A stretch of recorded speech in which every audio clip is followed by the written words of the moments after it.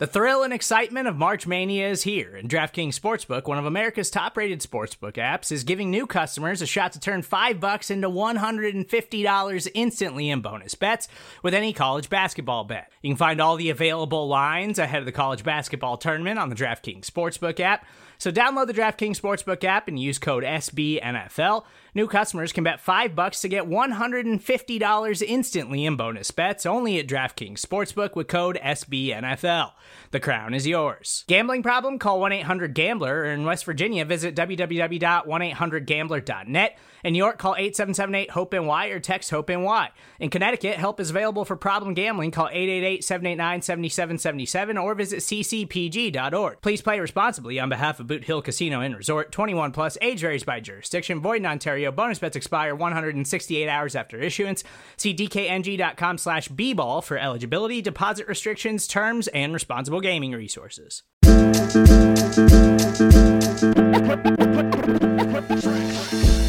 All right, Buffalo Bills fans, welcome to another episode of Breaking Buffalo Rumblings. Anthony Marino, happy to be here with you once again, talking everything Buffalo Bills.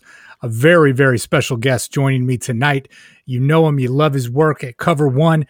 It's Greg Thompson. Greg, how you doing tonight, man? Not too bad. I appreciate you having me on tonight. Looking forward to it. Always enjoy being able to talk with you and the people at Breaking Buffalo Rumblings, and looking forward to a talk tonight. Well, and honestly, right, I mean, we're recording this on Monday. The Bills are 8-3. They beat the Los Angeles Chargers. It would be easy for us to go into the game, but we know there's been enough discussions around that. But Greg, really, there's some other things I wanted to talk to you about tonight, if that's okay with you. I thought we were discussing Hail Mary defense techniques. You know what? I am 6'5", so I think it would just, the unfortunate part is it would take me so long to get down the field to be a part of the Hail Mary coverage that by the time I got there, the receiver would probably be in the end zone. But maybe we'll save that for another topic. That's fair. But honestly, Greg, a lot of this started, and it was a couple weeks ago, just to fill folks in. Like, I had reached out to Greg and said, listen, let's talk about free agency. Let's talk about how we can make some room in the salary cap. When you talk about guys like Matt Milano and John Feliciano, Darrell Williams, you know, how can the Bills potentially re-sign these guys? And Greg was making the rounds. You were on WGR, you were on with Joe Marino, you were talking to a bunch of folks and was like, hey, this is great. Let's push back a little bit. And then, what was it, last weekend, I think I put a tweet out there and really talking about the projected salary cap for 2020 and really looking at things and saying, gosh, I don't see how this can just stay at $175 million, right? You see where some teams are with this. You see how much they've committed to the cap in 2021. And maybe a part of me just being a little bit naive thinking like, listen, the NFL, these owners, they still are rolling in money. There's no way we're talking about a floor of $175 million in 2021. And you came in and you were, I mean, I say this in a real positive way, Greg, right? Like, you enlightened me with the conversation, and I'm glad we could talk about it because you are one of those guys that people turn to, myself included, when it comes to talking about the cap. So tell me what you're thinking here. I know this conversation is going to lead in a bunch of different directions, but we had that great exchange over Twitter and a bunch of people jumped in with us on social media. And that's why I really wanted to have you on this week so we could talk about it together. No, that's awesome. And I'm very comfortable if you use the term nerd. It's totally fine. Let's start with the bigger picture with the NFL and those pieces, and then we'll end with more of the Bills specific stuff that I know many of our listeners are going to be more interested in. So I know when we were talking back and forth on the prep for this show, I had mentioned that I think your tweet is where 80-90% of fans' heads are at, and even our fellow content creators and media folks, is because the part that I'll preface here in a minute is deep within the legalese details of the, last minute 11th hour, addendum CBA that the NFL and the NFLPA agreed to. So when that happened, everybody's familiar with a lot of pieces of it. This is the same document that got the the 16-man practice squad. It's the same thing that got the 3-week IR, where you're allowed to, unlimited amount of players on the IR and they only have to be there for 3 weeks. It's the same one that had the protected practice squad thing with the 4 guys that get protected. So lots of people know pieces of this and are aware of where it came from. Well, in that is, Section 2, subset A, way deep down in the legalese, is a piece that they agreed to the $175 million floor. I think people have seen that being thrown out there as some kind of projection or estimate or something informal that is hey, that's and I'm putting my finger in my mouth and putting it up in the air like I'm measuring, just some random guess of things. Right. That was actually a very formal negotiation back and forth with offers and counter offers between the NFL and the NFLPA, with the NFL actually wanting it to be lower and asking for an in-season 2020 reduction even below the $198 million cap, and going back and forth. They ended up settling on that no matter how far the revenue for this year drops, they set a false floor at $175 million per team, and if it falls below there, they will pay that back. So I'll use some very simple math. Let's say it's $145 million a team, $30 million below. They'll take that and spread it out $10 million a year off of the 2022, 2023, and 2024 cap. Okay. So that piece of it was set there. And at the time, I think was set with the idea that, hey, maybe, you think back to everybody now listening to this, what was your mindset back in July when this was going on?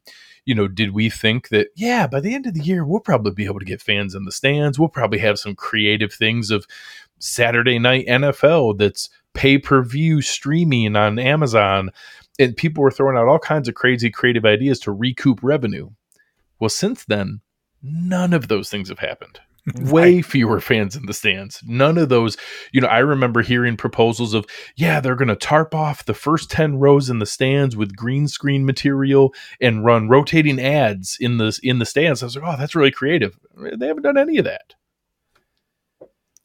Greg, it is one of those pieces where you take a look at it, right? And here is where I think the mindset from the fans comes a little bit, right? And you try not to be one of those guys that just reacts to things, but it was interesting, right? Again, we were going back and forth, sharing some info with each other, and Spotrac had a tweet that came out where they were talking about teams and how much they would be projected over the cap in 2021. And I think this was part of it where I was thinking to myself, the owners will figure this out, right? Because as much as that, you can say, well, the negotiations with the NFLPA, the 51% versus the 49%, and how, all of these things that come out, you talk about that competitive balance and what is really in place there.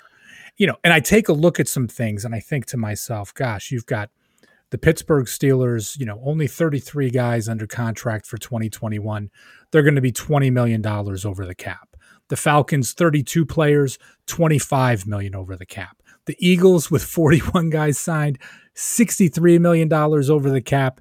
And the mother of them all, the New Orleans Saints, 45 guys signed for the 2021 season, projected at $95 million over the cap. And as I take a look at this, right, I think to myself, it's like, how are you just think of these ownership groups, the proud history, the fans, all of this, like, how is this going to happen then, right? Not just for, and we'll talk about the Bills, but just let's say the competitive landscape of the NFL.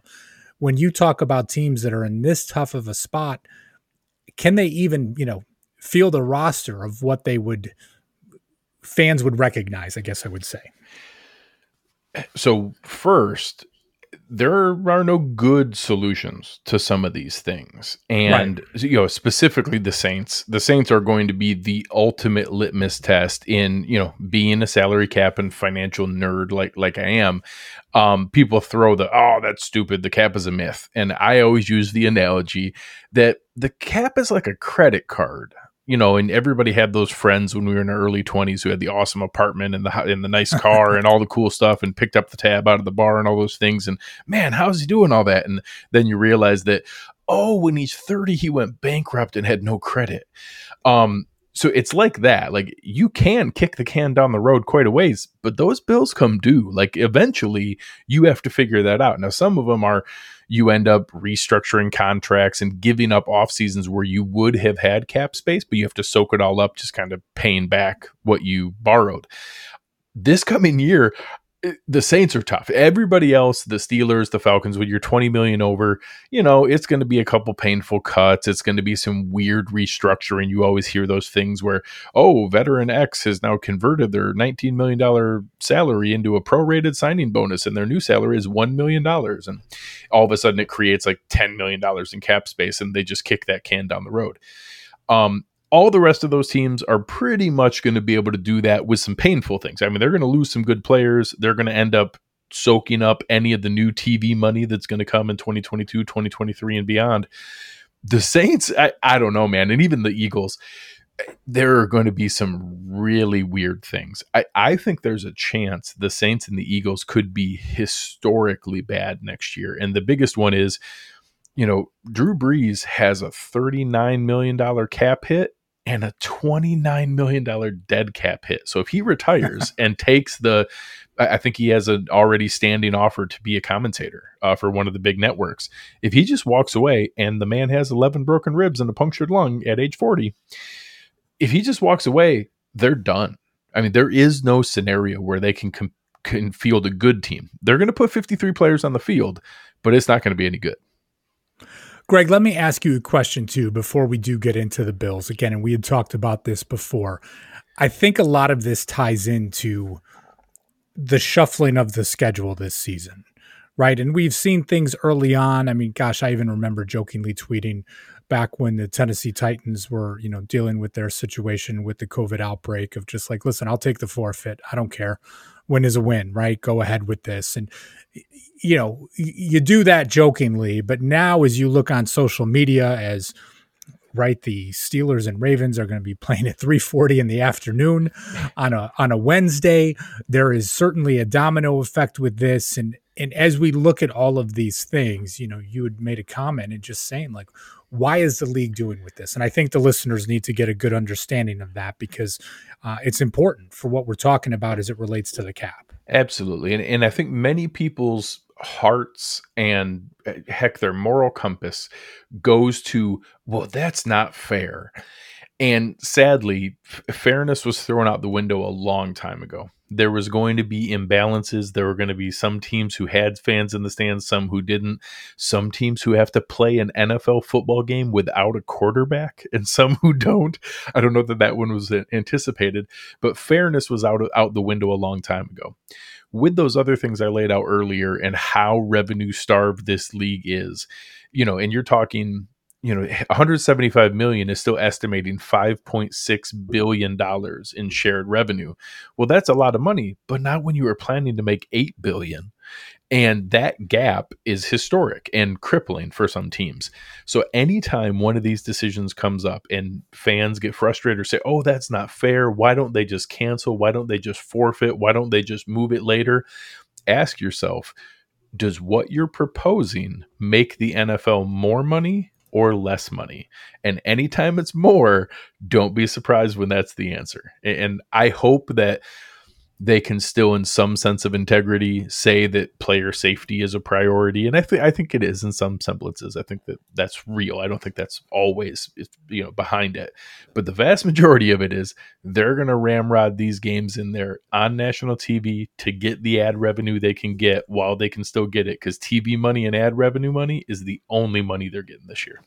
Well, and I ask you this question too, and I know how I feel with it, right? But like almost as a fan, do you feel a little bit guilty, right? And this, like you see all of these pieces taking place. You've got players diagnosed, all the shuffling, all of these pieces. And almost as a consumer, it's right. I mean, you think back to the summer and we would have conversations and interact and just be like, listen, man, I don't care what else you cancel. Just make sure there's an NFL season. And as you go through with it, I mean, you almost feel a little guilty as you say it, but it's just, I think that's where I find myself is, you're coming down this, the home stretch, I guess, of 2020. Yeah. So I try not to be too harsh with it, but sometimes people go back and forth with it a little much for me. And I'll say, listen, I sat there for 12 hours on Sunday and watched nothing but football. I'm complicit in this. Not only do I not have a right to complain or to him and haw and clutch my pearls over, oh my gosh, I can't believe they're doing this. I'm complicit. I'm the reason that they're ramrodding this stuff in there, because I sat there and gobbled up every second of it. And every other person who sat there and did the same thing, you're in the same boat. I can just picture you and you're, on the couch with your pearls, watching 12 hours of football. How dare they do this to the Steelers? I can't believe it. Oh my gosh. So, hey, so let's bring this to the Bills now, right? Because I think that provides some really good perspective, again, where most fans like myself thinking, not even just to say that it's a myth, right? But like, 175 million, the owners will figure something out, the NFLPA, and again, right? Like, hey, here's the reality. Like 175 million is going to be generous compared to what the revenues were. Yeah, and just a quick heads up, we were at 198 million this year. All expectations were next year was going to be 210. It had gone up in that same percentage every single year like clockwork. With this move, that's budgeting. Think about for your family, if all of a sudden next year your salaries or your spouse's salaries were all of a sudden going to be cut by 20 or 25%. And now you have to just figure out how to pay your bills with 25% less money. That's what every franchise is now planning for, because they built previous contracts, previous extensions, previous signings, rollover cap, all built with a certain number in mind. And now last minute, that number is getting changed. So let's take a look at this as it does relate to the Bills' free agents, right? And there are the three main guys that truly stand out, right? When you take a look at things, and we talk about Matt Milano, the linebacker, of course, and then you've got the two offensive linemen, Darrell Williams, right, who's on a very team-friendly one-year deal right now, and then John Feliciano, who all of a sudden seems to be much more valuable in the eyes of the Buffalo Bills based on some of the shuffling and moves that have been taking place along the offensive line. I mean, as you take a look at these three guys, do you see a way that Brandon Beane and his staff can bring them back? So first, let's start with some ballpark numbers so people know what we're talking about here and why. It will explain how challenging it is. So with doing nothing else, the Bills will have $5 million in cap space next year. They're at $170 million versus the estimated $175 million, with a little bit of rollover from this year, maybe $3 million of that coming from this year. My guess is, and I won't go into great detail here because it gets boring with the numbers. My guess is that Matt Milano is somewhere between 11 million and 13 million. I think the injuries could impact the guarantees, the length, how much is up front. I don't know that it drastically changes or gives them a huge discount. I think that's the ballpark. I think Darrell Williams has played himself into that Brian Bulaga, George Fant area. Maybe it's 8 million. It could be 10 or 11 million, but it's that ballpark. Oof. I think John Feliciano has pushed beyond where Quinton Spain is really important, but I don't think it's a huge amount more. And I think it's more about guarantees, because Quinton Spain's deal was really a 1-year deal and then let's see, which we saw. But he'll get a little bit better than that. I think he gets 6 or 7 million over 3 years, but better guarantees that Spain got, and probably like 3 years, 18 million. Now, let me ask you a quick question. When you roll over the money from Trent Murphy, how much? Oh, wait, that's right. Oh, God. Sorry. I'm a very pragmatic person. I do a lot of financial analysis in my professional life. I believe very strongly in not being beholden to the sunk cost fallacy, that once you've spent money on something, you need to scramble and make up for it to make it look good. So in one sense, I'm glad that they're not beholden to that. And we saw him being a healthy scratch here this past week, because shoehorning it in there to try to make yourself feel better doesn't change the fact that it was an enormous mistake not to cut him. And I certainly am guilty of that, and was hopeful that there was a better season ahead and that it was going to justify this all-in philosophy that I also talked myself into. in hindsight, there is no other framework that those $8 million would have been critically helpful right now. And that simply leaning on AJ Epinesa and Daryl Johnson earlier was the more prudent decision. So that is one example here that we'll get into that kind of move in a moment. That, God, I wish we could have back. Sorry, I didn't mean to get you off track there. And it just, I'm looking at Spot Track as we're talking, and it's just staring me in the face, and I had a snarky moment. So looking at this, and this is the exact same decision that the GMs for the Saints, the Falcons, the Eagles, the Steelers, all those teams are going through the exact same exercise. So the Bills are not in awesome shape, but they're in much better shape than about a third of the league. They're right there, 16th to 20th in cap space, depending on what you look at. But I'm going to explain in a moment here. You rattled off some numbers that really matter about how many contracts are, or how many players are under contract to get to that number. The Bills are in a little bit tougher spot, but you rattled off a lot of teams with 32, 33. At least the Bills are at 40. They already have 40 people under contract, plus the normal draft picks that are in place there. That gets them up to 47 very quickly. Couple minimum contracts. Boom, you have a full roster without spending all that much money. So the Bills bring back a lot of talent that other teams who are lower in the cap won't have, or more aligned with the teams who are 20, 30, 40 million over, who also have talent, but have to cut a bunch of them just to get back to where they were. So they're not in awesome shape, but they're in better shape than other teams. The four areas that every franchise has are contract restructuring, cap-friendly extensions, pay cuts, and releases. So I think I'll even say fairly, I get everybody's not nerdy with this stuff like some people are. A lot of our fellow content creators assume or talk about things as though releasing players is the only option. And in fairness, the Bills haven't had anyone talented in a long time to where we wanted to do contract restructures and that they even were getting paid enough where we wanted to keep them and also to guarantee they were going to be around to restructure things. So all those other things you always heard the Saints and the Rams and the Vikings and all those other teams and the Cowboys to do all the time, we never had players to do it. So I get that it's not people's first move to go to, but we have a couple of them. Anytime you restructure a contract, it's for a player that you want to be around through the life of their deal.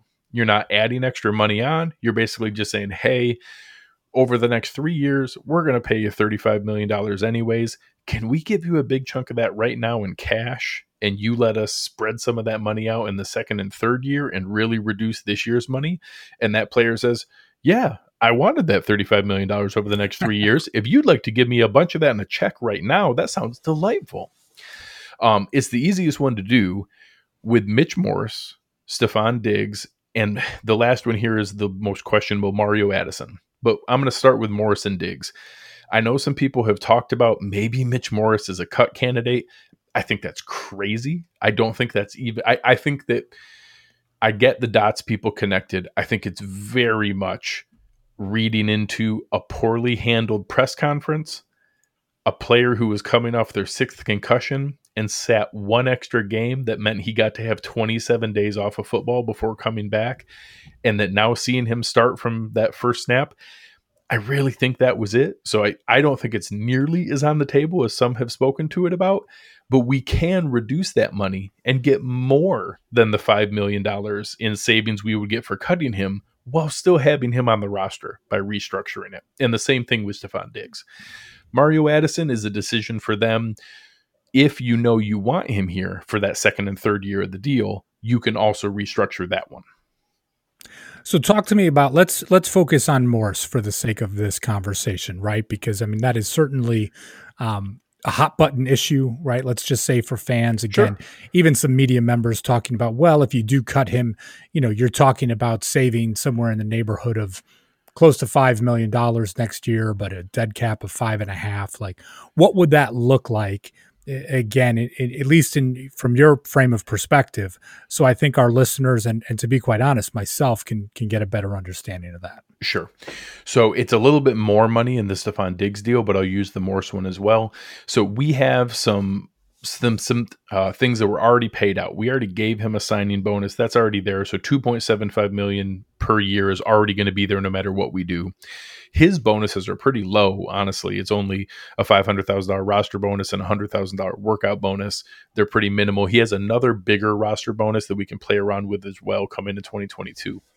He has a $7 million salary in each of the years. One is 7.025, one 6.9. So what you do is you go to him and say, hey, we're going to pay you in cash about $16 million in the next 2 years. What we'd like to do is reduce your base salary down to the veteran minimum. We'd like to make all the rest of that $7 million in base salary, and for you, an extra $2 million of your 2022 salary into a signing bonus now. So we want to take you down to $650,000 for a base salary in 2021. Have the other $6.3 million plus $2 million in 2022. We're going to cut you a check right now for $8.3 million ahead of the season. What that does is spreads that money out over the 2 years. So now you've reduced that number from 7 million down to half of that, which is around 4 million, and you've cut 3 million out of it. You can even be more creative by adding on what they call voidable years, where you can add on a 2023 and a 2024 voidable year. And instead of spreading it out over 2 years, you spread it out over 3 or 4 years, and you knock that $8 million down to a $2 million per year hit. And now you've created $5 million in cap space. Plus, you still have a starting center, because when people talk about, oh, we can cut him and save $5 million, well, you don't save $5 million. You have to replace him with another starting center. And however much that cost, you net that out of the savings. How good of a starting center do you think you're going to get for $5 million? So if you just replace him with the exact same amount of money, you now have zero savings and a worse center. Greg, let me ask you this question again, because I want to get the understanding, and I hope others will also. So when we talk about those voidable years, and I know you used the term before, like kicking the can down the road a little bit. When, let's say, if we're talking 2021, $175 million, 2022, or the 2021 season, fans are back in the stands, right? Let's assume that everything is great, back to normal in some way, shape, or form. Does the salary cap bounce back up to that $198 million type of level as a starting point, or are we working off of 175 and pieces there? I guess I'm trying to grasp that. No, that's a great question. So to be completely honest, I don't see any reason that the revenue projections wouldn't go back not only to where this year was, but to the growth curve that they expected it to be. I don't think it's crazy that the 2022 season could go back to, we were expecting it to go 198, 210, 220, or even 225. I think that 220 or 225 is back in play. That was projected because of the amount of spending that would normally happen, the amount of money of fans and stands, and the new TV deal that could be created. When you think about how many people are going to be willing to pay full price premium, money to go to a sporting event when they're finally allowed to do that, I think that every single game is going to be sold out to the max, with probably prices being at a premium, and people are going to be perfectly happy to pay it.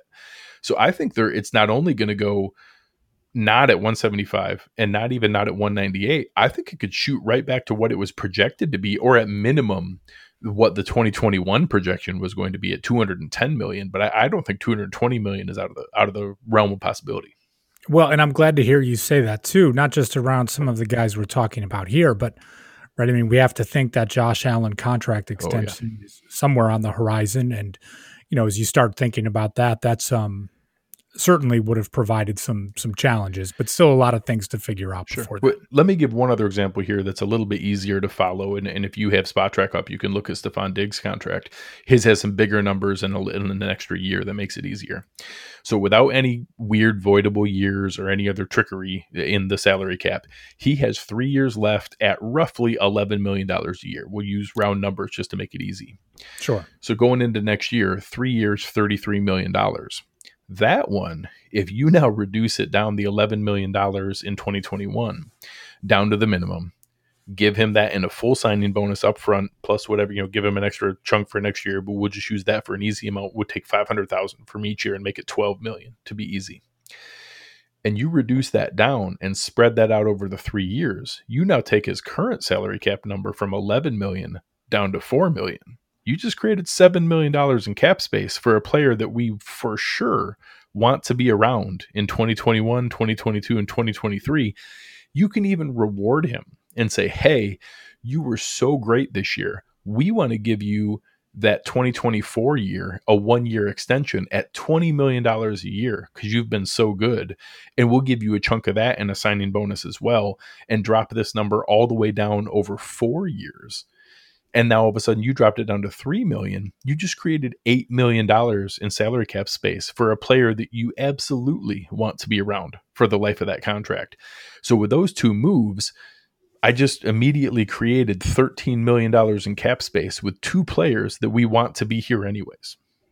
Do you just lay around on Sunday night, just looking at Spot Track with your calculator app open on your phone, just kind of going through these things? Or is it just So it's gotten so bad. I'm actually friends with Mike Giannetti, who runs Spot Track, and with Brad and Jason, who run overthecap.com, and we go back and forth on projections. And it's not an accident that I pegged Trey White and Deion Dawkins contracts down to almost the dollar when they came out. I spend a unnecessary amount of time playing with this stuff. And, I'm the guy who, back when I used to play Madden, I spent way more time in the franchise mode than I did playing the game. This is just where my head goes and what I like to do. But the good news is for Bills fans, Brandon Beane's smarter than I am. Brandon Beane has people under contract who know this stuff better than I do. They know this stuff. It's not as simple as, oh man, we're going to have to cut 6 players to be able to make room for this. No, they don't. They have options available. But we can move on to some of the other options here. But that starting spot. And if they decide Mario Addison wants to be around for the life of that deal, that's another $3 or $4 million. Those 3 guys together, I can create $17 or $18 million in cap space immediately. Now, one thing that you had mentioned before, right, was it's not just about cutting players. But I do think in the way that Brandon Beane and his staff have shaped a lot of contracts, right, you'll see maybe it's a 4-year deal, but after those first 2 years, there's not much dead cap space, right? There's not much of an impact. Or even, a 3-year deal, and after that first year, it would be relatively easy for the team to get out of it if they wanted to. A couple players that stand out to me, and one, right, as important as he is to the team, and I almost feel it's a little bit crazy that I'm saying it, but is someone like John Brown, right? I mean, 2021, the final year of his contract, a $9.75 million cap hit, only $1.6 million in dead cap space. Of course, we all want to see John Brown to be healthy. The Bills are a much better offense when he is out on the field, albeit Gabriel Davis had a very good game against the Los Angeles Chargers. But I mean, is John Brown someone that you look at and say, don't touch it, leave it where it is, do some type of a restructure, or maybe is he not on the team in 2021? So he's a perfect example of the next function for me, which is a bucket of players where the team has more leverage than they do. So John Brown is a valuable member of this team. Right. He also knows, and his agent knows, if he goes out into this 2021 nuclear winter free agent landscape, he's not getting $9.75 million from anybody. He's just not. He's a good player. He would get a prove-it deal. He had a rough injury stretch here. He's going into age 31. He's just not in a position to leverage that kind of money. Neither are players that the Bills are looking at that could go into spots like, let's see, who are some other examples here? Some guys that they would look at. Jerry Hughes is in the same spot. Micah Hyde is in the same spot. Guys that they probably want to have around. You're at an age, maybe Micah Hyde, they don't have as much leverage, but Jerry, they do. You're probably not going to get $9.45 million. And we just saw other pass rushers go out there that they didn't get paid that much either. Look what happened to Everson Griffin. So they can go to them and say, hey, nobody wants you guys to get cut. Nobody wants you guys to, have to deal with that. And then we got to play hardball and that looks bad. We don't want that. We want you to be here. To be honest, we want you here this year and we want you back next year. You're not under contract for next year. You do us a favor. We don't put you out there to have to fight for scraps amongst all these other guys that are getting cut because some really good players are going to get cut here this spring. We're going to bring you back next year, but we're going to bring you back at our number. We're going to bring you back at $4 million. But to show you that we're still, good sports here, we're going to give you a chunk of it up front now. We're going to convert your money over to a signing bonus. We're going to kick it over like the $9.75 million cap number is next year in 2022. You're only going to count $4 million against this year's cap for us. And then we get you for both years and you get a 2-year deal at $13 million, which is probably better than you were going to get on the open market anyways. Everybody's happy. Now, someone that does not fall into that same category, because the examples that you used, right, I think were 3 great ones. Obviously, where we started on John Brown, of course, Jerry Hughes falls into that category, as does somebody like Micah Hyde. What about someone like Vernon Butler? Yeah. Right? I mean, and this was probably a contract that when he signed it was a little bit of a head scratcher, at least it was for me. Right? Now you look at 2021, almost $8 million cap hit, only $1 million in dead cap space. You've got Star Lotulelei, at least it would look like, coming back next season. Plenty, big enough cap hit there. Heck, you've even got somebody like Justin Zimmer, right? Yeah. Who's outplaying someone like a Vernon Butler. And not that Butler has been bad, but I think you know where I'm going with this. This is a little bit of a different scenario there. Does that make him a cut candidate, or is this a little bit different from that standpoint? So it's the same discussion that we had with John Brown and Micah Hyde and Jerry Hughes, but with none of the built-up cachet and relationship and value. Right. So it's a firmer line, it's a lower number, and it's one that if they don't take it, I'm sorry, man, but we're going to have to let you go. They can go to someone like Vernon Butler, who you referenced it. It's $7.8 million with a $1 million walk away. And they can go, listen, this is going to be a tough market for you. If you want to come back here, we think you're worth it. We think you're worth more than our guy, Justin Zimmer. We'd love to be able to have you back at $3 million. If you want to take $3 million, it's right here. All you got to do is sign. We're good to go. We'll give you $3 million. We'll fully guarantee the $3 million. You get fully guaranteed $3 million.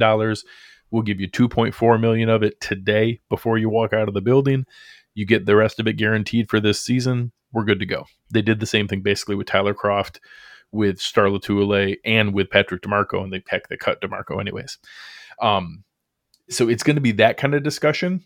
I think they can have that discussion with Tyler Matakevich. I think they can have that discussion with Lee Smith. I think they can have that discussion. We'll get to him here in a minute, but when I wrote my initial notes, it was 3-4 weeks ago. You could have that discussion with AJ Klein. It's all those kind of things where, hey, if you want to come back, here's our number. If it's not at our number, we wish you the best. Support for this episode comes from Viator. Sure, a good souvenir is always fun, but it's the experiences that people love the most about traveling. When you get back home, that t-shirt might fade and that snow globe might break, but it's those once-in-a-lifetime memories that will last. Viator is a website and app where you can book travel experiences like architectural sightseeing, snorkeling excursions, sunset cruises, and so much more.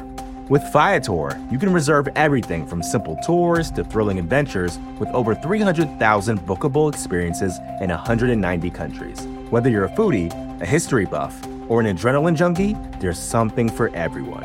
Plus, Viator's travel experiences have millions of real traveler reviews, so you can have the information you need to book the best activities for your trip.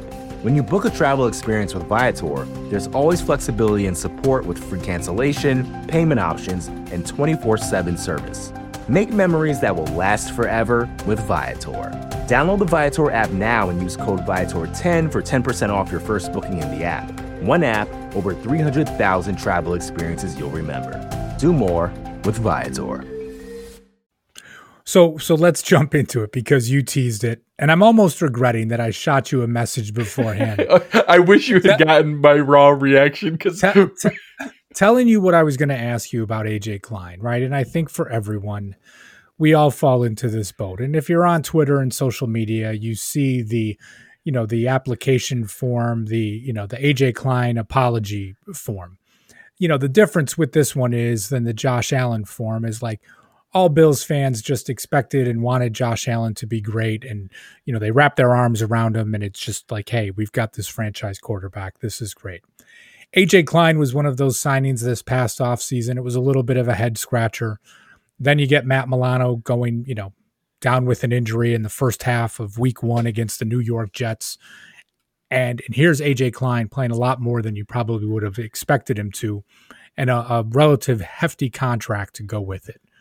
Certainly struggles from AJ Klein over the first half of the 2020 season, where many of us were looking at it and saying, okay, so a $4 million dead cap hit, $6.4 million salary. Okay, well, it's worth the $2.4 million to move on from him.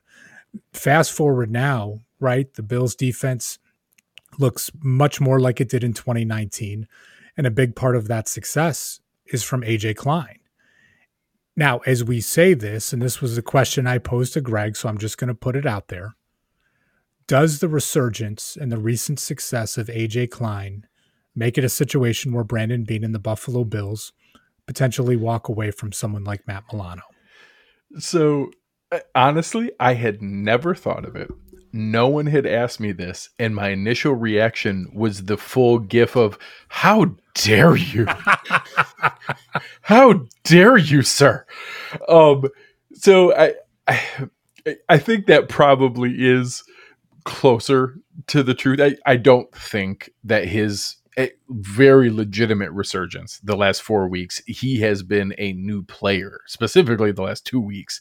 And a couple people were in my mentions as I was doing film breakdown last night and posting a couple clips about, oh man, I'm glad they found this, kind of siloed role for him, just blitzing. I was like, no.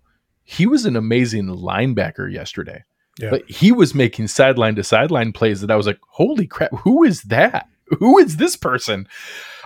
He was phenomenal. So one, I want to caution that the Chargers have a terrible offensive line and they don't have good blocking tight ends. And I don't think that this was his hardest challenge, but he played great. Maybe it's a little bit of leverage in the negotiating room with Matt Milano. Maybe they, accidentally send AJ Klein's highlight tape to Matt Milano's agent and just, oh, sorry, that wasn't for you. My apologies. I don't think it's a legitimate differentiator of whether they were going to do this or not. I think they have every intention of signing Matt Milano. I think they want him back. I think Matt Milano wants to be back. I don't think Matt Milano is looking to go peddle his wares elsewhere. I've vacillated back and forth on what I think his number is going to be. And I mentioned some things earlier. For a long time, I've been at like 3 years, $39 million, just looking at the Shaq Thompson deal and some of the other contracts that people have gotten.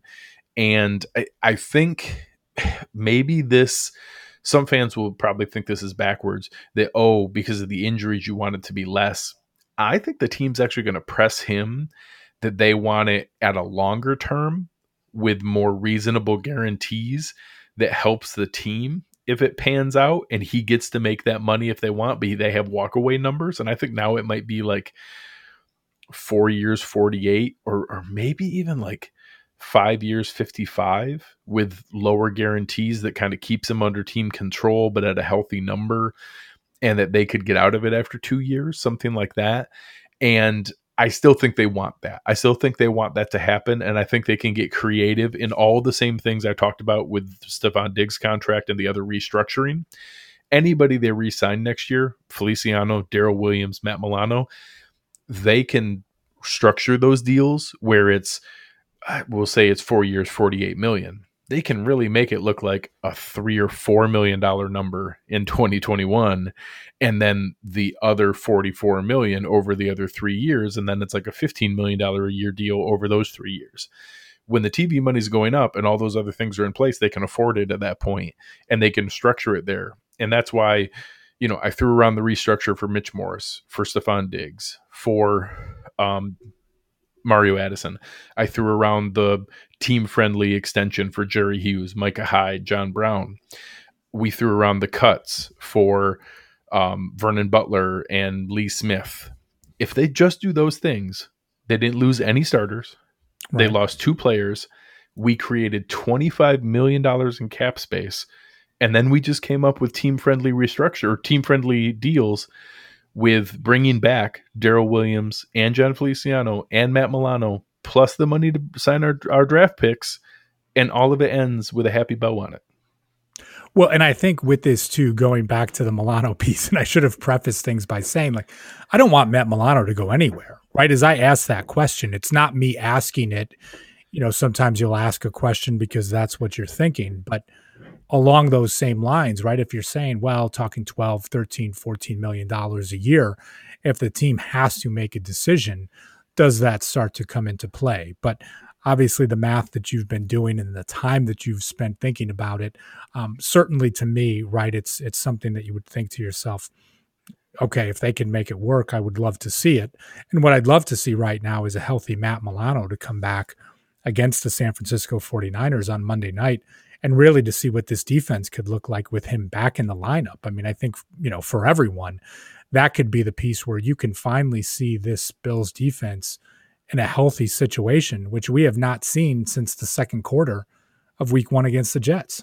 Oh, if you tell me that we get back a 100% healthy Matt Milano, and the good news is he's been 100% healthy from the waist down. He's been able to do all his conditioning, all his running, all of his ability to, keep himself fresh and in condition. It's just letting his pec heal and having that long stretch to be out. I think it's very feasible that we could see him back. And you're telling me that now we've kind of figured out the way to be able to utilize AJ Klein more effectively. And we're seeing the fast, effective, quick decision-making from Tremaine Edmonds.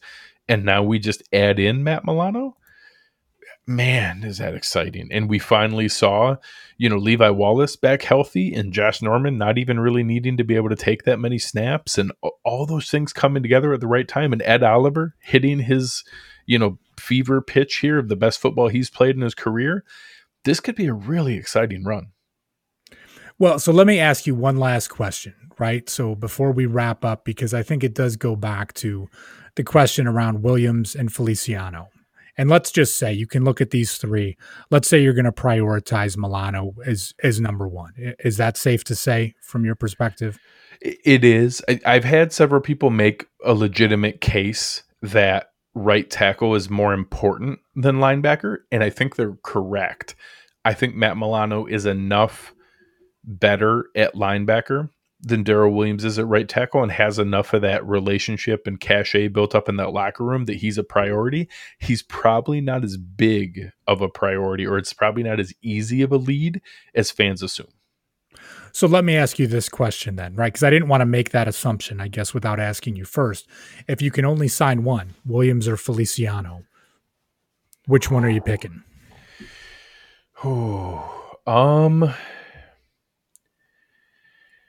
I think that the relationship with Josh and just the fire that he brings to that roster, and the fact that guards are a little bit cheaper than tackles, I would lean Feliciano, but I'd be lying if I said that signing Daryl Williams to right tackle and then rolling the dice that we could replace the on-field role at guard on a cheap contract plus a 4th-round pick to compete against each other.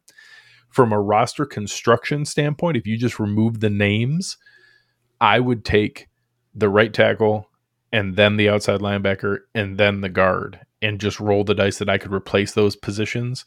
You know, Devondre Campbell signed a 1-year, $6 million deal with the Cardinals. He's like 97% of Matt Milano. Like Milano's a little bit better, but he's not that much better. Like you can replace that. I think John Feliciano's better than Ike Boettger. Boettger looked okay. Like, you can replace guards for pretty cheap. So I think Feliciano matters enough to this locker room and to the team and heck to Josh Allen himself that, okay, I can pay that. But in a cold, calculated, cruel world, yeah, you could probably do without it. All right, man. Well, listen, Greg Thompson, you're always one of my favorite follows on Twitter. I mean, just the way that we get to interact, but that you do with so many Bills fans and really just taking a practical view of things, right? And really just being able to share knowledge like you did today. But why don't you make sure that everybody knows where they can find your work, your podcast, everything, where they can get all your kind of insight and knowledge? You can come find me on Twitter at Greg Thompson. You can find me at cover1.net, on the Cover One app, on the Cover One preview and post game shows. Having a good time there with Bills fans. Usually spending an obscene amount of time on Twitter. Just come and find me. I'm usually there far, far more than any adult should be. But I have a good time with it and try to keep myself entertained.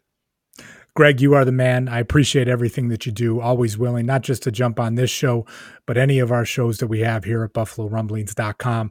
Keep up the great work with Cover One. Always appreciate you. And for those of you listening, we appreciate you too. Stay tuned. Make sure you hit that subscribe button so you can get all of our great shows here at Buffalo Rumblings. And as always, go Bills.